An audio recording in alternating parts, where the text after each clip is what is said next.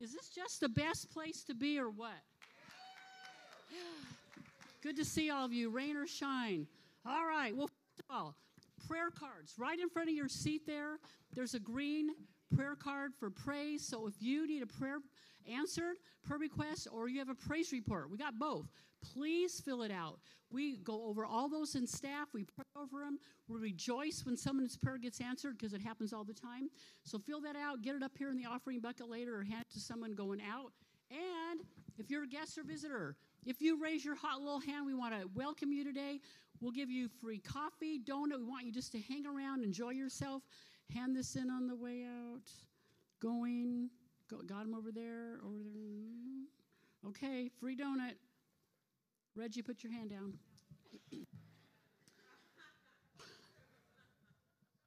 All right, off and running. Okay, hey, this Wednesday night starts our biblical citizenship series. And you know what? You are citizens of two, you're not.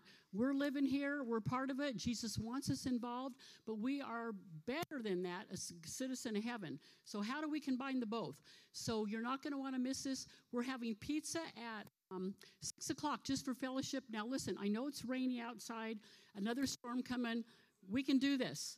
You know, I used to have this guy, one of my mentors, Larry Dempsey. He'd travel over the United States, and he'd say, I can go to New York in a snowstorm, and they will pack out those churches. But in California, if it's like misting, it's storm alert.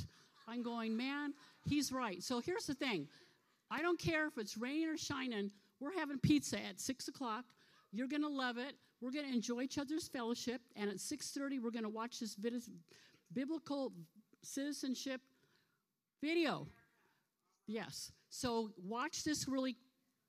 My gosh, I needed more coffee this morning. Here's a clip to watch. Hi, I'm Rick Green, America's Constitution coach. I'm actually in the room where the Constitution was framed and where the Declaration was created and signed. This is Independence Hall in Philadelphia, Pennsylvania. You know, a lot of times you ask yourself, how do I become a good citizen? What do I do to live out my freedom in this amazing nation? How do I honor those who came before me that sacrificed for me to be able to have this freedom? And as a believer, how do I live out a biblical citizenship in modern America? Well, we're going to walk through all of those questions. We got a lot of great people that are going to comment on that. And I'm going to teach you in this very room where the Constitution and the Declaration were created. I'm going to teach you the founding documents of America and the biblical worldview that was sown into our nation from the very beginning. So join us on this incredible journey, biblical citizenship in modern America. All right, so you don't want to miss that. It's not long. It's really going to be good, and we'll go through that. Okay, so before I give you this next announcement, I just want to say, put in a rah-rah for kids ministry, youth, young adults, connect groups, ushers, greeters, media, security. You know, it takes a lot to run a church like this. We just don't come in and it just happens. It's more than just Bob getting up or Lynette and the worship team. They do a great job, but there's so much going on. We need everybody. When I get up here and go, you guys are the choir, you're the choir, but you're more than that. There's just a lot that we do to keep the church running. So I thought I'd read this to you. They took a survey, and they went through and they found out, what do you think the perfect pastor looks like? Are you ready for this? Because, again, could you see Bob on the worship team? No, that's a no. Could you see him in the nursery?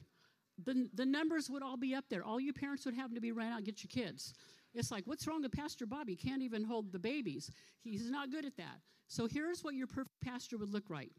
He preaches his sermons in exactly 20 minutes, but expounds on the word for 90. Frequently condemns sin, but never upsets anyone. Works from 8 a.m. until midnight. Serves as the church facilities manager and mows the lawns each week. Makes $100 a week, wears nice clothes, buys good books, drives a nice car, and gives $500 a week to the church. Is 28 years of age and has been preaching for 40 years. Is wonderfully handsome, we'll give him that. Speaks boldly on social issues, but must never become politically involved.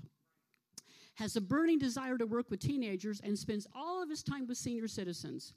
Makes 15 calls a day, church members, visits the shut-ins in the hospital, spends all his time evangelizing the unchurched, and is always in his office when needed. And last, prepares 3 to 4 inspiring lessons weekly from his lengthy hours in study. Not. I mean, you just can't have one person doing all that, which is why we need all of you involved, connect group leaders, all the way back, everything I mentioned. So with that in mind, Jenica has her ladies' night out tonight, connect group. So you're going to want to be there 5 o'clock. They meet out in kids' church. They have an awesome time. You don't want to miss it. So that's one of our groups. And if you want to get involved in anything else I mentioned, find these people. They're great. And Kyle over there is getting ready to take out youth today.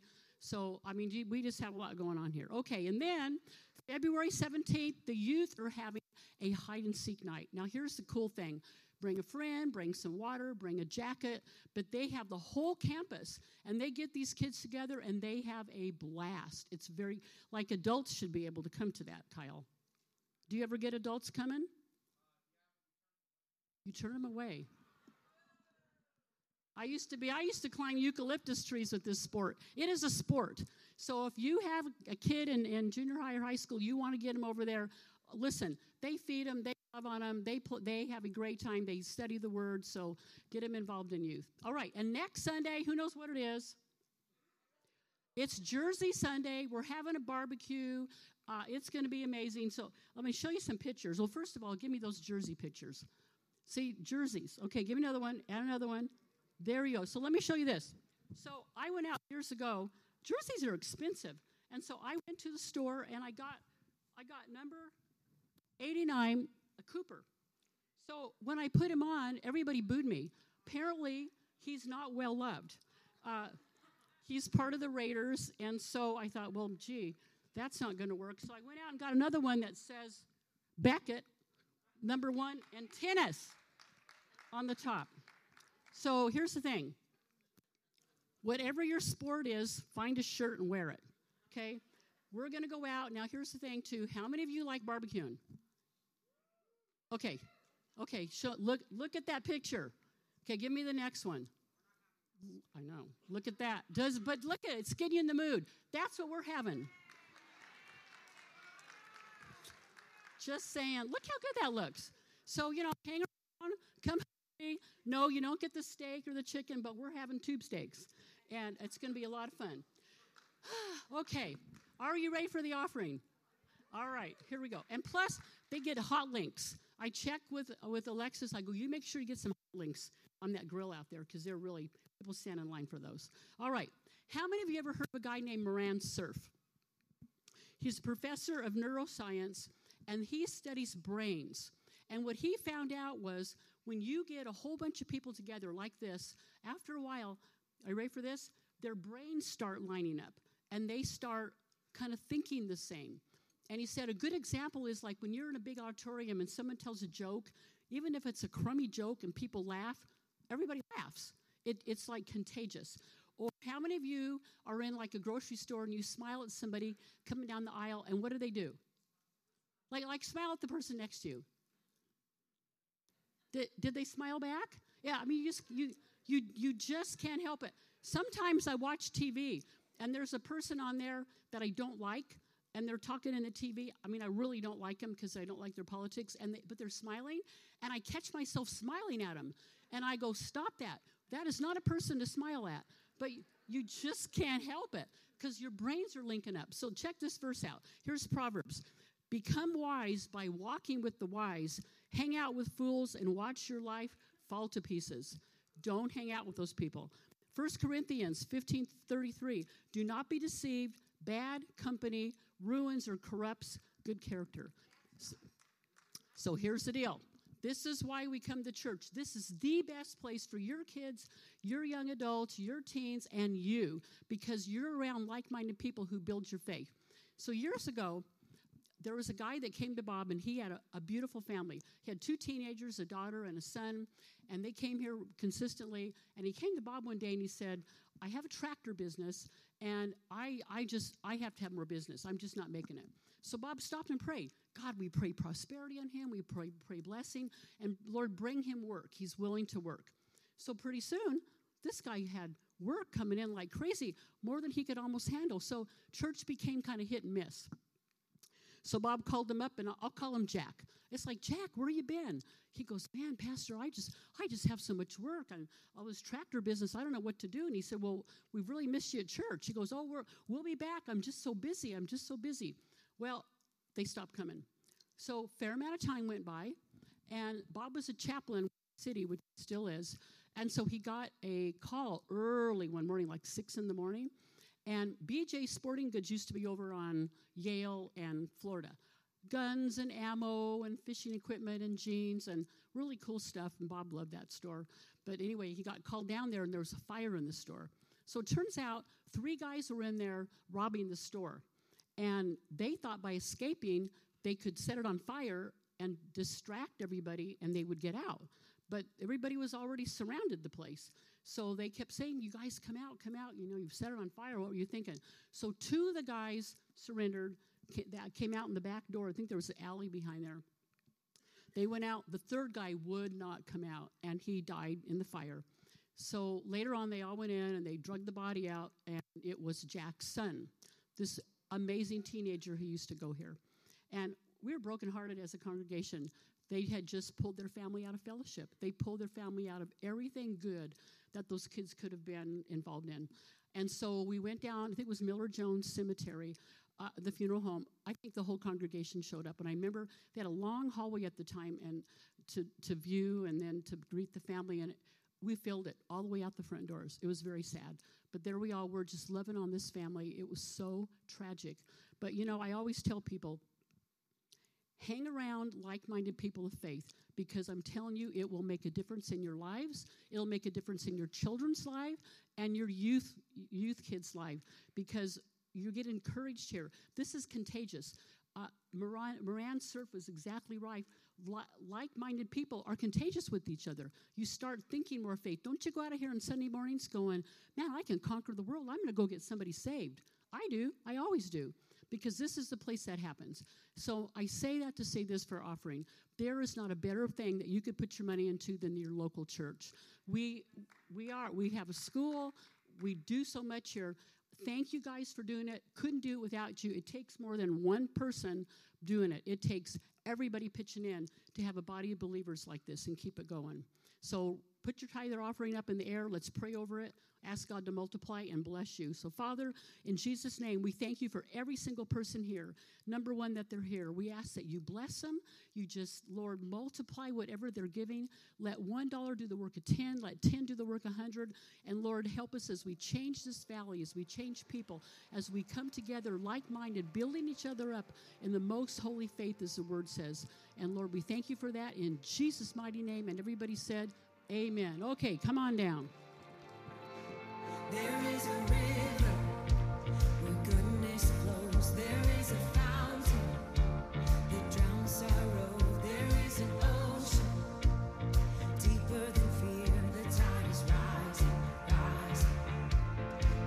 There is a current stirring deep inside. It's overflowing from the heart of God, the flood of heaven crashing over us. The tide is rising.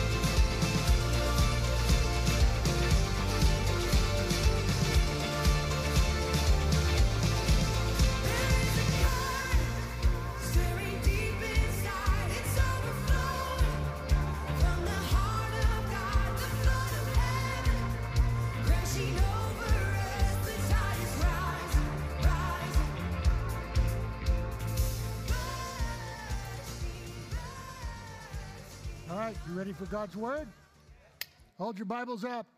Say this with me out loud. This is my Bible.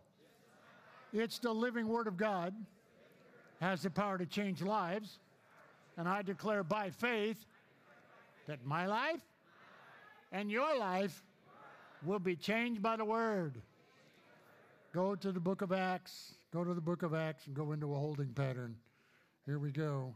Now, you know we've been in a series, so go to chapter 10. And we've been in a series, and this is the last of the series. And it's a series called Plumbed for the Future. And I've been talking to you, and I'll do this one last time, about plumb bobs. And we've learned in this series that any place on earth where you hang a plumb bob, that point points to the center of the earth. No matter where you are on earth, it'll point to the same place. And the only way the ancients could have built buildings that were perfectly square was that they had to use a plumb bob. They didn't have laser-guided levels, and they didn't have bubble levels at the time in most cases, even though they did know about liquid levels. And so we've learned that in the series that I can't find it, I had it back here backstage. I had a Bible, as you know I've done in each part of the series, hanging from this, and I've said this is God's plumb line, the Word of God.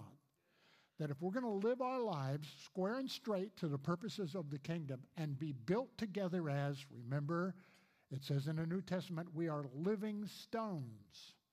So if we're going to be built together in a square wall, square building, squared off to the purposes of the kingdom of God, you have to plumb your life according to the Scriptures. The problem is that all too many Christians seldom ever read the Bible and seldom ever follow it, and they do this. They cut themselves off from the Word. And it's not that they don't believe in the Word. It's not that they don't believe in the Bible. It's just no longer the most important document in their life. The Bible is more important than the document of the Constitution of the United States of America. We won't go there anymore. We just know that this, I was going to use the word Trump, but I'm going to use it anyway, so don't go political on me. This trumps everything in the sense that it is more powerful, more relevant, real and applicable to our life than anything else life has to offer. And so it's through this that we live our lives and live our lives together as living stones. Remember, the New Testament says we are living stones cut out by God and measured by Him. Now, I want to remind you in the process as we get going this morning that don't minimize this series on the Constitution and the Bible. You might think that's going to be boring. Trust me, it's not going to be boring, and it's going to be very relevant. This last week, we have a pastor's fellowship. They meet in my office every Wednesday, and it's cross-denominational boundaries and barriers. Pentecostals to Baptists to Lutherans to whatever the case is, every denomination you can almost imagine in independence, and we come together and we pray together because the pastors in this valley have one mind, one heart, that it's about Jesus. It's not about man-made doctrine. And so we come together, and so last week, 2 weeks ago, we had a group of pastors show up from the Inland Empire over the hill over Beaumont, Banning, Redlands, and San Bernardino. And they showed up at our meeting. We didn't know they were showing up. They just showed up and said, "Oh, hi guys. Well, come on in. This is for pastors. We're pastors. Come on in and sit down." And I said to you last week, they said, "We're here because we heard something's going on. That we have a born-again police chief, born-again city council, mayor's born-again, shows up every once in a while. We have, God's moving through the valley. God's moving. He is genuinely moving in the political arena. City manager. Across the board, it's incredible. And things are beginning to happen. So I'll say it again real quick. We took about 20 minutes to explain to them everything that was going on. And then, as I said to you last week, we turned to them after 20 minutes and said, "So what do you think?" And they said, we have exactly the same thing happening. Exactly, to the T. The same thing that's going on here. And we all kind of looked at each other kind of like, God's up to something. Huh? How many of you know God's sneaky? Huh? He's sneaky. And he'll pull off his plan one way or the other. And so we decided to show up at their meeting last Wednesday morning. So 3 of us, Pastor Gary Johnson, Calvary Chapel, Hemet, Pastor Chris Engel of Bible Fellowship Church, and myself, we showed up in the meeting with 24 other pastors meeting in their group. And we sat around, and I want to tell you, it was like came home. I told Susan it was life-changing. Because we were sitting there with people, with brothers in the Lord that were raw, open, hungry, same heart, same mind. And every one of them leading people to Jesus, passionate about telling people about the kingdom of God. And we sat there for 2.5 hours. And everybody poured their heart out, and brothers going through things that are almost unimaginable. I mean, the hardships, the struggles, the medical, the financial, the relational, not a one of them flinched. That every single one of us said, we don't care what we have to go through. And no matter what the world throws at us, we can't be bought, we can't be sold, we can't be bribed, we can't be threatened. We are going to do the kingdom of God. Now, it was gut-wrenching to hear about the financial struggles and the relational issues and spouses that had gone through cancer and survived. Children gone awry, whatever the case is. But not one of them were willing to flinch. And everyone said, no matter what the cost is, we will not back up about the message of Jesus. And we're never going to be silent.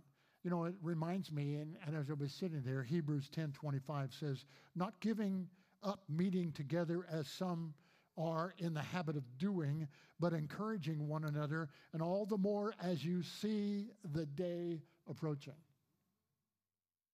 Each one of those pastors said, yes, there are people that still go to the church, but there are so many that since COVID have shied away. It's not that they're not believers. It's just that they've lost their passion to lead people to Jesus, to tell people how to find their way into eternity and into eternal life. And so as we gathered in our series, I shared with some of them about the Plumb line series, and I want to remind you that Jesus said in Matthew 11:15, he that has ears to hear, let him hear. People like you are hearing a sound. You're hearing a message that's not a sermon. It's life-giving. And it's powerful, and it's changing lives, and it's changing views of the world while the world's gone crazy. And that people are committing everything but murder, and they're getting out the same day. No bail. Beating up police officers. Robbing stores. I've said to you over and over, you go into Home Depot or Lowe's, and you can walk in, grab whatever you want, throw it in a cart, and walk out the door, and they will not stop you. And the culture has come to the place where God is now stirring people just like you that are saying, no matter how crazy the world goes, we're plumbed according to God's word. We're going to live to win souls, to see people find their way into the kingdom of God, because we sense and we feel Jesus may well be coming back very soon. How many of you would like to see that happen, huh? Okay. Revelation 2:17 says this in our series. He that has ears to hear, let him hear what the Spirit says unto the churches. Notice it's plural. Not to a church, to the churches, those who are listening. Now, don't get me wrong, I'm not thinking of any other church, but there are churches that aren't listening. And it's incumbent that we understand what he says. He that has ears to hear, let him hear what the Spirit says unto the churches. To him that overcomes. Now, when you have to overcome something, that means you're going through something. When I said what I said to you at the break, and 36, 37 of you raised your hand, you're going through something, let me encourage you. Susan, we're going through something right now, aren't we? You and I are going through something. They're going through something. Guess what? We are going to go through it. We're going to finish it and come out the other side winners.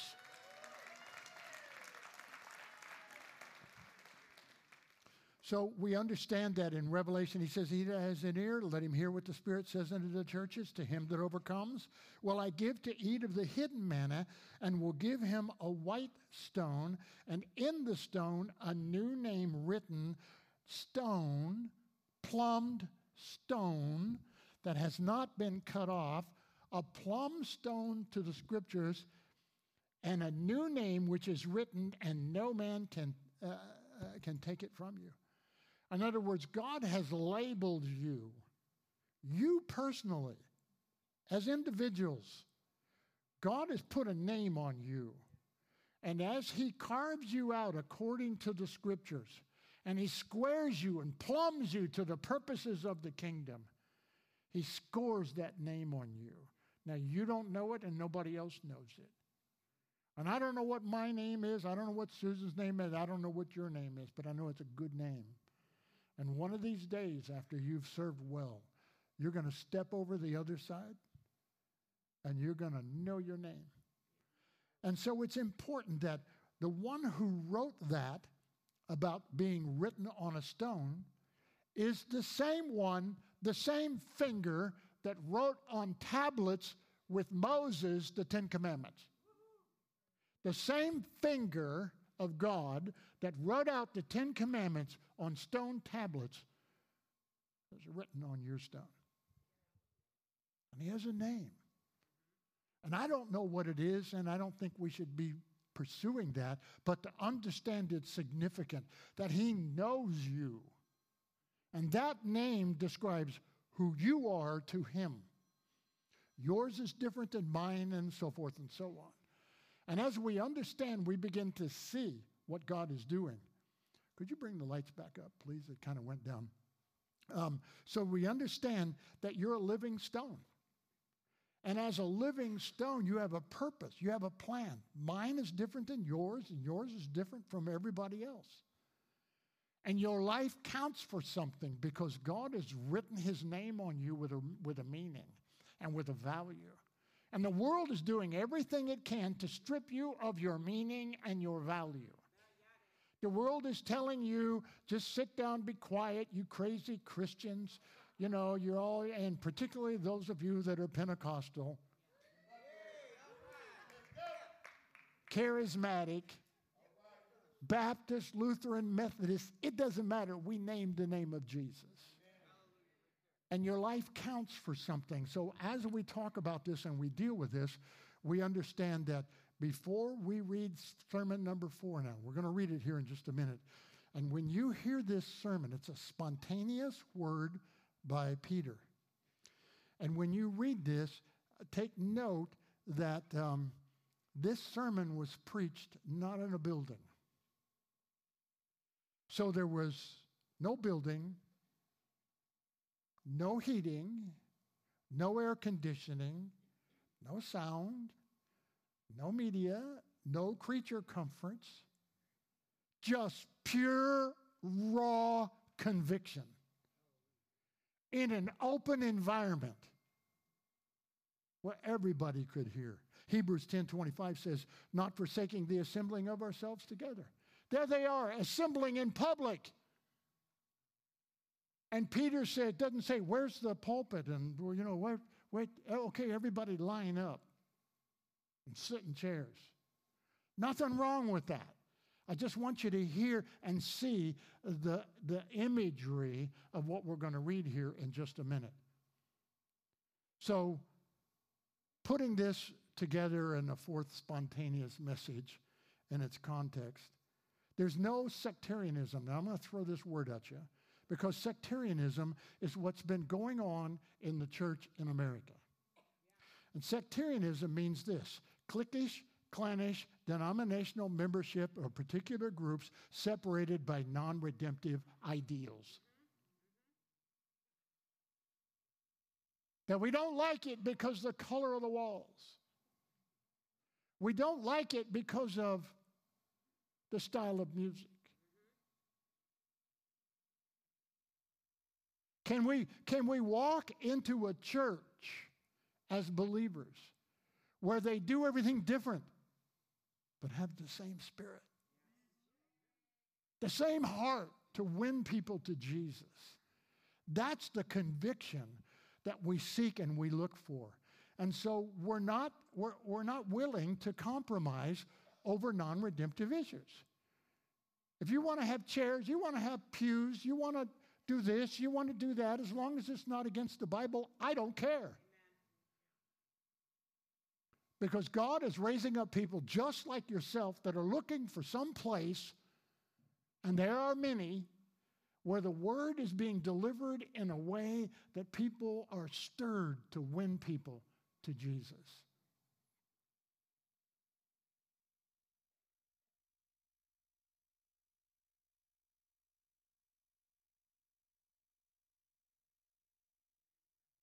There's no other name. There's no other name. No other name by which we're going to be called home. Whether it's in the rapture or whether it's in an individual personal event. There is no other name. And we are proud of that name, and we are not ashamed of that name. And watching these pastors, all of us sitting there, gut-wrenching, pouring out their heart about the difficulties and the trials and the tribulations, not a one of them flinched. And I believe you're just like the same thing. You won't flinch. You won't pull away. You won't back away. You know, it's interesting. It's how you live your life. It's not, you don't have a pulpit. Forgive me if you've been here long enough to remember this. We've shared this before, but I'll do it real quick. But it's how you live your life. The pulpit is your life. And where you live it, at work, in the marketplace. After I was born again, I was working in an engineering department of a company, and there was a guy by the name of Mike, and I'll do this real quick, some of you know it, and Mike tormented me, tortured me. It was a drafting department, you know, and he hated me because I was a Christian, and I put my Bible up on the corner of my drafting table and you know, and all that kind of stuff. And he did everything, man. He pulled shenanigans on me. He would actually go in to some of the drawings I was working on and change things to get me in trouble. I mean, he hated me royal. And the day the Lord told me, you can leave here now and go here, another place. You can leave here and go to another place. I thought, hallelujah, I'm done with Mike. So I go to work full-time in ministry, and they come to me and they said on a Wednesday night, hey, you're on. You're going to preach Wednesday night. I'm busy. No, you're on. And I got up and preached my first sermon. And the words puddled on my tongue, hit my lips, and dribbled down on the floor. And I'm just absolutely freaking out. And I get to the end of it, and I go, okay, I know what I got to do. I got to do an altar call because that's what this church believes in. So it was a Melody Land. And so I had the altar call. And I closed my eyes, and I prayed, and if you want to give your life to Jesus. And I opened up my eyes, and there's a mic. Mike's standing right there. And I went, Mike, what are you doing here? I wasn't schooled yet, okay? And long and the short of it, he said, Bob, later he said, I just couldn't deny your life. I did everything I could to make you miserable. And you didn't retaliate. You just lived something, and I want that. I want Jesus. The very first person I ever had a chance to win to Jesus. Oh, that's... thank you, that's gracious of you, but I didn't do it for that. But to say how you live your life in the marketplace and in the workplace makes a difference to people even when they hate you. And you know why they hate you? Because they can't shut you down. They can't shut you. They may be able to keep you from talking or preaching the gospel, but they can't keep you from living the gospel. And so in the process, we understand that to jump into sermon number 4. Are you ready? All right, here we go. Acts chapter 10. How much time have I got? Where are we going to go? Oh, Jesus. Let's go to verse 24 and we'll go quick. Ready? Say, I'm ready. Verse 24, chapter 10. Now, this is after this has all taken place. We talked about Cornelius. And on tomorrow, after entering into Caesarea, and Cornelius waited for them and had called together his kinsmen and near friends. So remember we talked about Cornelius? Now, listen to what happens. And Peter was coming in to Cornelius, and he fell down at his feet and he worshiped him. Now, here's what happens. Let me set this up. Peter gets word that there's this Roman centurion. He's a Roman soldier. And he's converted to Judaism from hedonism. And what happens is Cornelius hears about Peter and his preaching. And he says, I need whatever this guy's got. He's a Jew now. He's not a Christian. And he's a Roman centurion, a soldier of great authority with soldiers under him. Now listen to what happens. And Peter was coming into Cornelius, met him, and fell down at his feet. Now, when Peter shows up at Cornelius' house, this is how this goes. Peter is on the rooftop of Simon the tanner's house. You read it later. He's on the rooftop of Simon the tanner's house at about 3 o'clock in the afternoon. And he's up there, and he suddenly has a visitation from an angel. He has a vision. And the angel says to him, this is what I want you to do. I want you to go to Cornelius' house. And he's probably thinking, dude, wait a minute. That's a Roman centurion. And he's a Jewish convert. Way. And the angel says, this is what I want you to do. Peter said, well, confirm it. As you read the story, you find out at about the same time, not exactly the same time, but within a day's time, Cornelius is praying because he's now converted to Judaism, and he's in prayer, and an angel shows up to him. And probably the same angel says, send for Simon. Send for Peter. I need for you to call Peter to your house. Okay, I'll do that. So what he does is he sends several of his soldiers to Simon the tanner's house, not knowing where Peter's at. And the soldiers show up, and there's Peter. And Peter says, guys, is everything okay? It's like 2 cops showing up at the door, you know.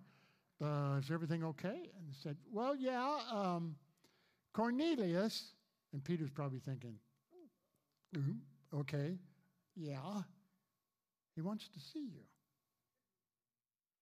And Peter, you got to remember, has just had a vision, and in that vision, he sees all kinds of unclean animals that were forbidden to be eaten, and unclean things, not morally, but religiously.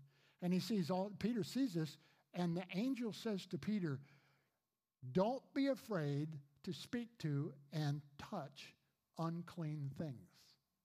Got it? So now Peter's going, okay, I guess I can go to Cornelius' house because he's a Roman soldier, and it would be okay. So Peter kind of puts this together. Go talk to the unclean guy. Are you with me?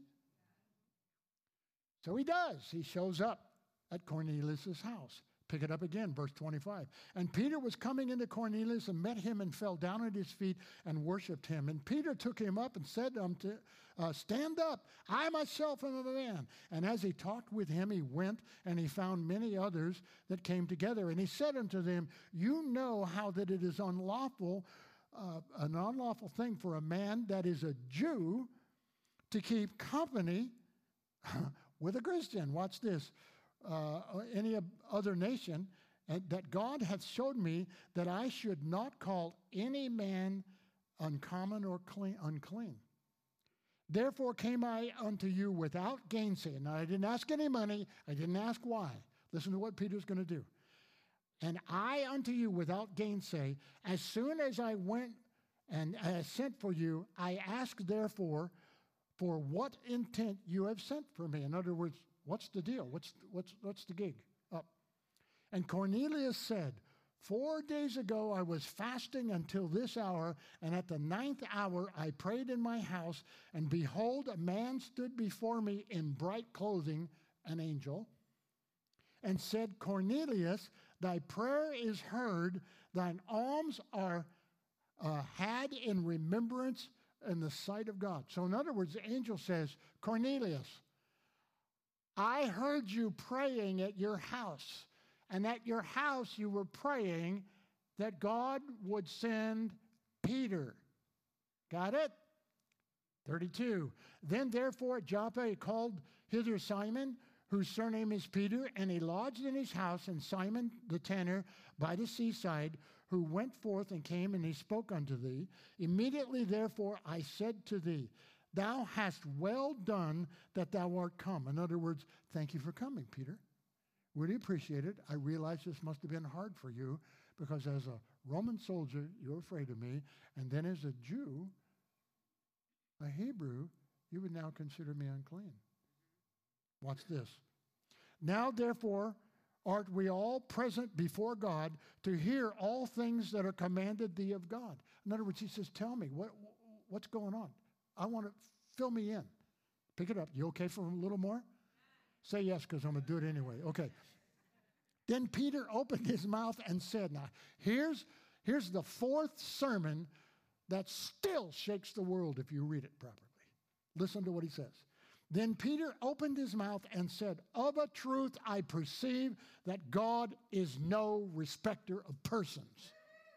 There is no one, I don't care, from the Ayatollahs to whoever, God sees every human being as valuable and precious and important to be pursued. There are no exceptions to that. There are no exceptions to that. You say, well, how do you know that? Well, God chose you. Okay. Then Peter opened his mouth and said, of a truth, I perceive that God is no respecter of persons, but in every nation he that feareth him and worketh righteousness is accepted with him. And the word of God, which was sent unto the children of Israel, preached in peace by Jesus Christ, that the word I say now, which was published throughout all Judea, and began from Galilee after the baptism which John preached. Now watch what he's going to say. How God anointed Jesus of Nazareth with the Holy Ghost and with power, and went about doing good and healing all that were oppressed of the devil, for God was with him. He lays out the gospel. Now, I'm not going to finish the rest of this. I'm going to give you some homework. You go home and you read the rest of what he says. Because when you do, it'll no longer be a sermon from me. Are you with me? You understand that? Now, I'm not going to ask you to raise your hand. I'm not going to ask you to say anything. Just promise me you will. Okay? Promise me you will. Now, here's the point. God sets up Peter and Cornelius. Peter lays down The fourth gospel message that today still rocks the world. And if we understand that in Acts, it tells us that he's preached the message, and I want to set this up for you so you and I understand that church is about coming together to be encouraged, to be plumbed, not so you can be plumbed to God's word and you look good in the mirror. But so that other people look at you and see the reflection of Jesus. You and I, in the marketplace, in the workplace, in the neighborhood where you live, the people you're in contact with. Because you are, in essence, the image of God's word and his Savior to the world.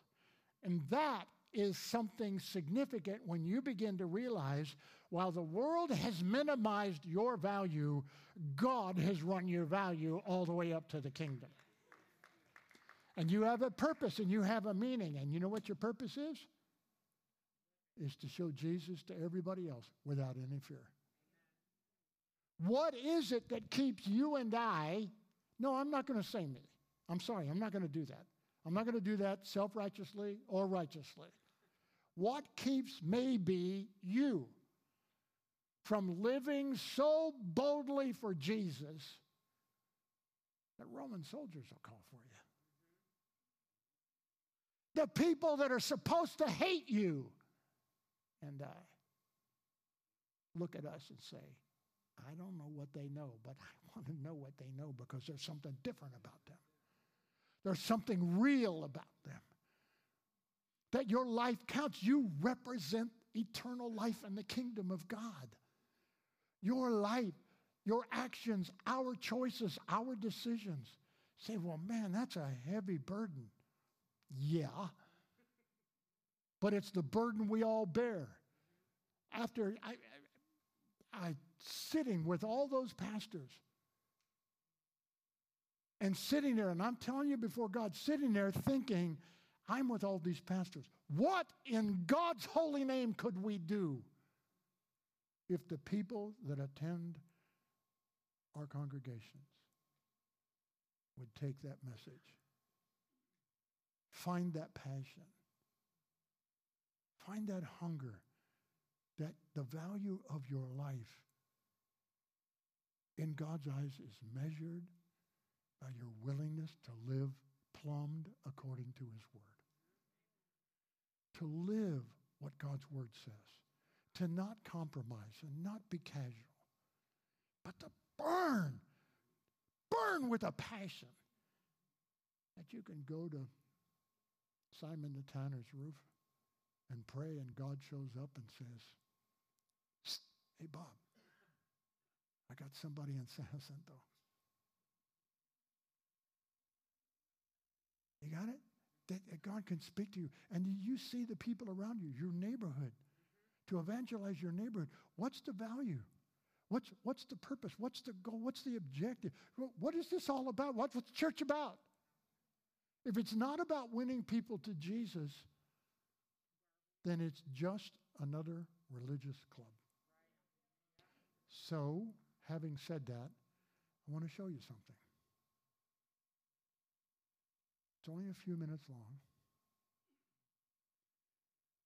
I was going to try to communicate it to you, but Susan pointed out, you can't do it as good as he did.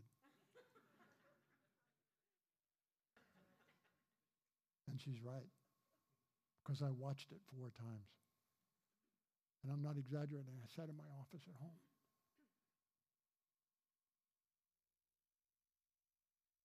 And I begged God, give me that heart. Give me that heart. Give us that passion that we share with everybody everything and we hold nothing back. So please watch this and I'll come back and finish. If you want your life to count, you don't have to have a high IQ and you don't have to have a high EQ. You don't have to be smart. You don't have to have good looks. You don't have to be from a good family or from a good school. You just have to know a few basic, simple, glorious, majestic, obvious, unchanging, eternal things and be gripped by them and be willing to lay down your life for them, which is why anybody in this crowd can make a worldwide difference, because it isn't you. It's what you're gripped with. But one of the really sad things about this moment right now is that there are hundreds of you in this crowd who do not want your life to make a difference. All you want is to be liked. Maybe finish school, get a good job, find a husband or a wife, a nice house, a nice car, long weekends, good vacations, grow old healthy, have a fun retirement, die easy, no hell. And that's all you want. You don't give a rip whether your life counts on this earth for eternity. And that's a tragedy in the making. That is a tragedy in the making. About 3 weeks ago, we got news at our church that Ruby Eliason and Laura Edwards were killed in Cameroon. Ruby Eliason, over 80, single all her life, a nurse, poured her life out for one thing: to make Jesus Christ known among the sick and the poor in the hardest and most unreached places. Laura Edwards, a medical doctor in the Twin Cities, and then in retirement, partnering up with Ruby, also pushing 80, and going from village to village in Cameroon. And the brakes give way. Over a cliff they go, and they're dead instantly. And I asked my people, is this a tragedy?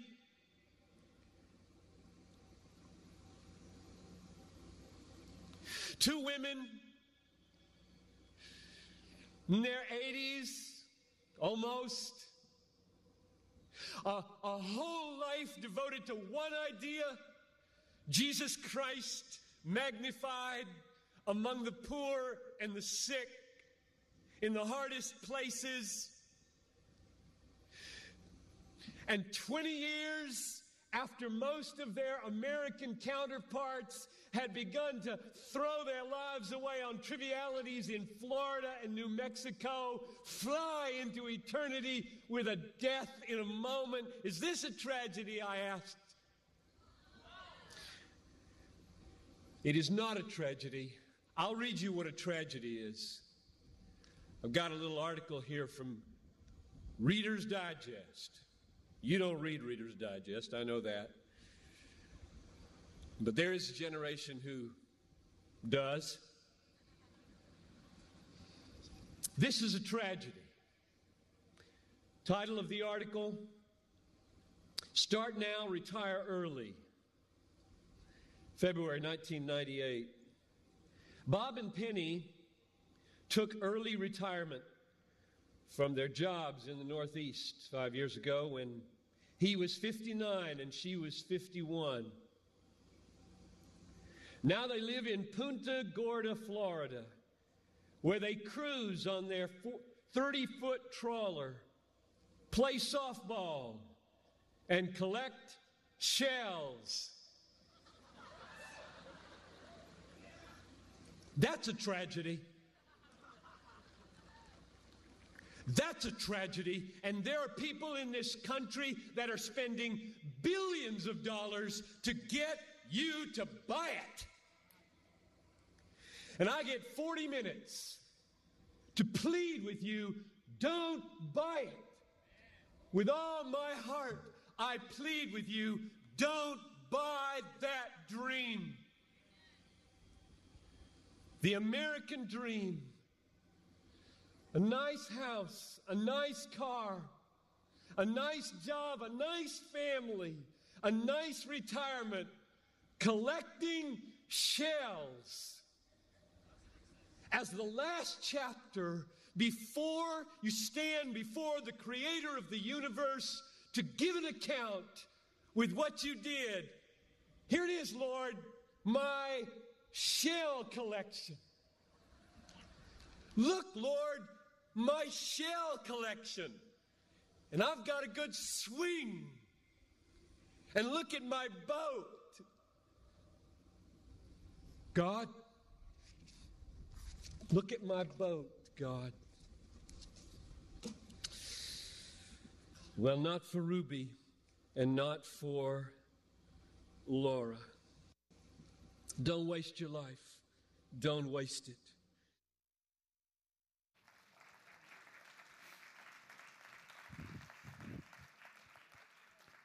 You know, it really is incumbent on us to understand that church isn't what it's all about. It's being the church. Being living stones, plumbed according to God's word, and capturing the mics that aren't paying attention, we think, but they're watching every move you make. They hear every sound in your voice. We had a credit card. We only have one basically, and well, we have two. We have one of our credit cards was hacked, and so we called it in, and they did their thing on it, shut the card down, and so I called in to activate the new cards when they came back, and talked to some guy from Georgia, and we got in he said, "Oh, okay, let me look up your account." And I said, "So where are you at?" He said, "I'm in Georgia." I said, "What's the weather like?" And I said, "Oh man, it's raining here." And he goes, "Oh, what are you talking about?" He said, "Man, you're in Georgia, man. You eat crawdads?" He goes, "Yeah, they don't have crawdads in California, do they?" And I said, "They do, but they're hiding someplace, okay?" And he started laughing, and we talked, and so we had a good time. We kind of chuckled, and he goes, "I'm sorry it's taken so long." I said, "I'm not in a rush, man. Don't worry about it, So are you married? Yeah, having kids? Yeah. And start talking about the kids, and well, good. Is life treating you okay? Well, we're getting through all this stuff that's going on with our country. We just had a good conversation, and so finally he said, "Okay, cards are activated. They're good to go." And I said, "Man, I'm glad to get a chance to talk to you, and I don't know if I'll ever see you again. Maybe, I don't know, I'll see you on the way up." And he goes, "Are you going up?" I said, "I'm going up." He said, "Well, I'm going up." And so we had a good conversation, and the end of it, he goes, "This is the best call I've had all day." You know why? Because people just want to be loved. They just want to be treated with respect. And he said when it finished the call, he said, "I didn't know how this call was going to go, but he said, I hope the rest of them go this way." And he said, "Thank you for having a good attitude, because I talked to so many people would have such a bad attitude." You want? There are Corneliuses calling your cell phone right now in your life. And all they want to do is hear, why do you live the way you live? Why do you believe what you believe? And how can I have that? And that's the greatest thing I can say to you as we finish this series out now. That you live your life plumbed to God's word. And you live it recognizing that people are watching you in the workplace, in your neighborhood, in the marketplace, and that something is going on, and God's speaking to people about you to them and about them to you. And would you be willing, on the whim of a prayer, to climb down off of Simon the tanner's house and go to a Roman soldier's house, not knowing what was coming, but knowing that, and I'm sure Peter must have thought, well, this may be the last chance I get, so maybe I'll drag Cornelius into the kingdom, when in fact God had something bigger. What's your shell collection? What's holding you back? What's keeping you from doing what needs to be done? I'm not saying that in a condemning way, and I don't know who you are. But if there's a conviction going on in your heart right now, and there's something stirring inside of you, and there's something inside of you that says, I want that. I want what those two ladies who walked away from careers and marriages, neither one of them ever married. They gave up the opportunity for families and careers to serve people into the kingdom. If God's convicting you, you may already be doing it, and I applaud you for that. But if you're being convicted right now, that you need to go to the next step in your life, with your life, and you're ready to say, I don't have a shell collection, and you feel convicted, that you're ready to let God take you to a place in serving the kingdom and sharing the message of Jesus, stand.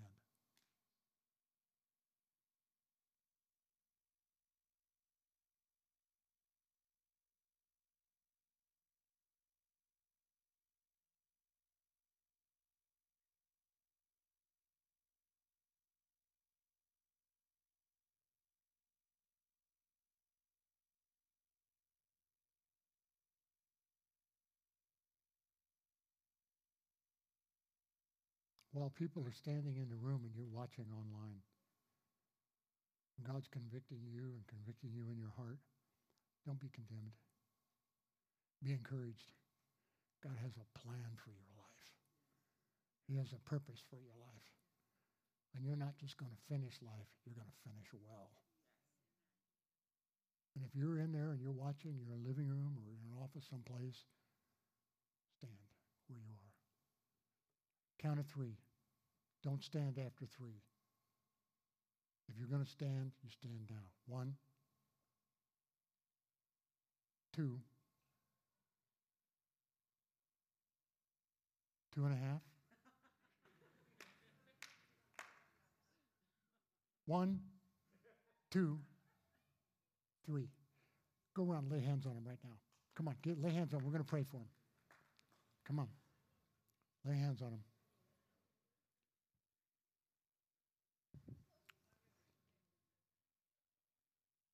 If you're watching online, I'm going to pray for you right now.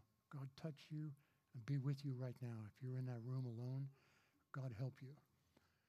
Heavenly Father, I'd ask you right here, right now, would you bring the fire of evangelism? Would you bring the burden of an evangelist? That even though they may not be called with the office of an evangelist, would you give them the heart of an evangelist? Would you give them a hunger to lead people to Jesus, not out of religious sense of duty, but like Ruby and her friend, out of passion and out of hunger to see lives change, altered and taken into eternal life. We thank you for doing this to us, and we thank you for doing this through us. In Jesus' name, and all of God's people said. Give God a praise. Would everybody stand for just a moment? You know what? When you leave here today, go hunt somebody down and lead them to Jesus. We love you. God bless you. Have a great day.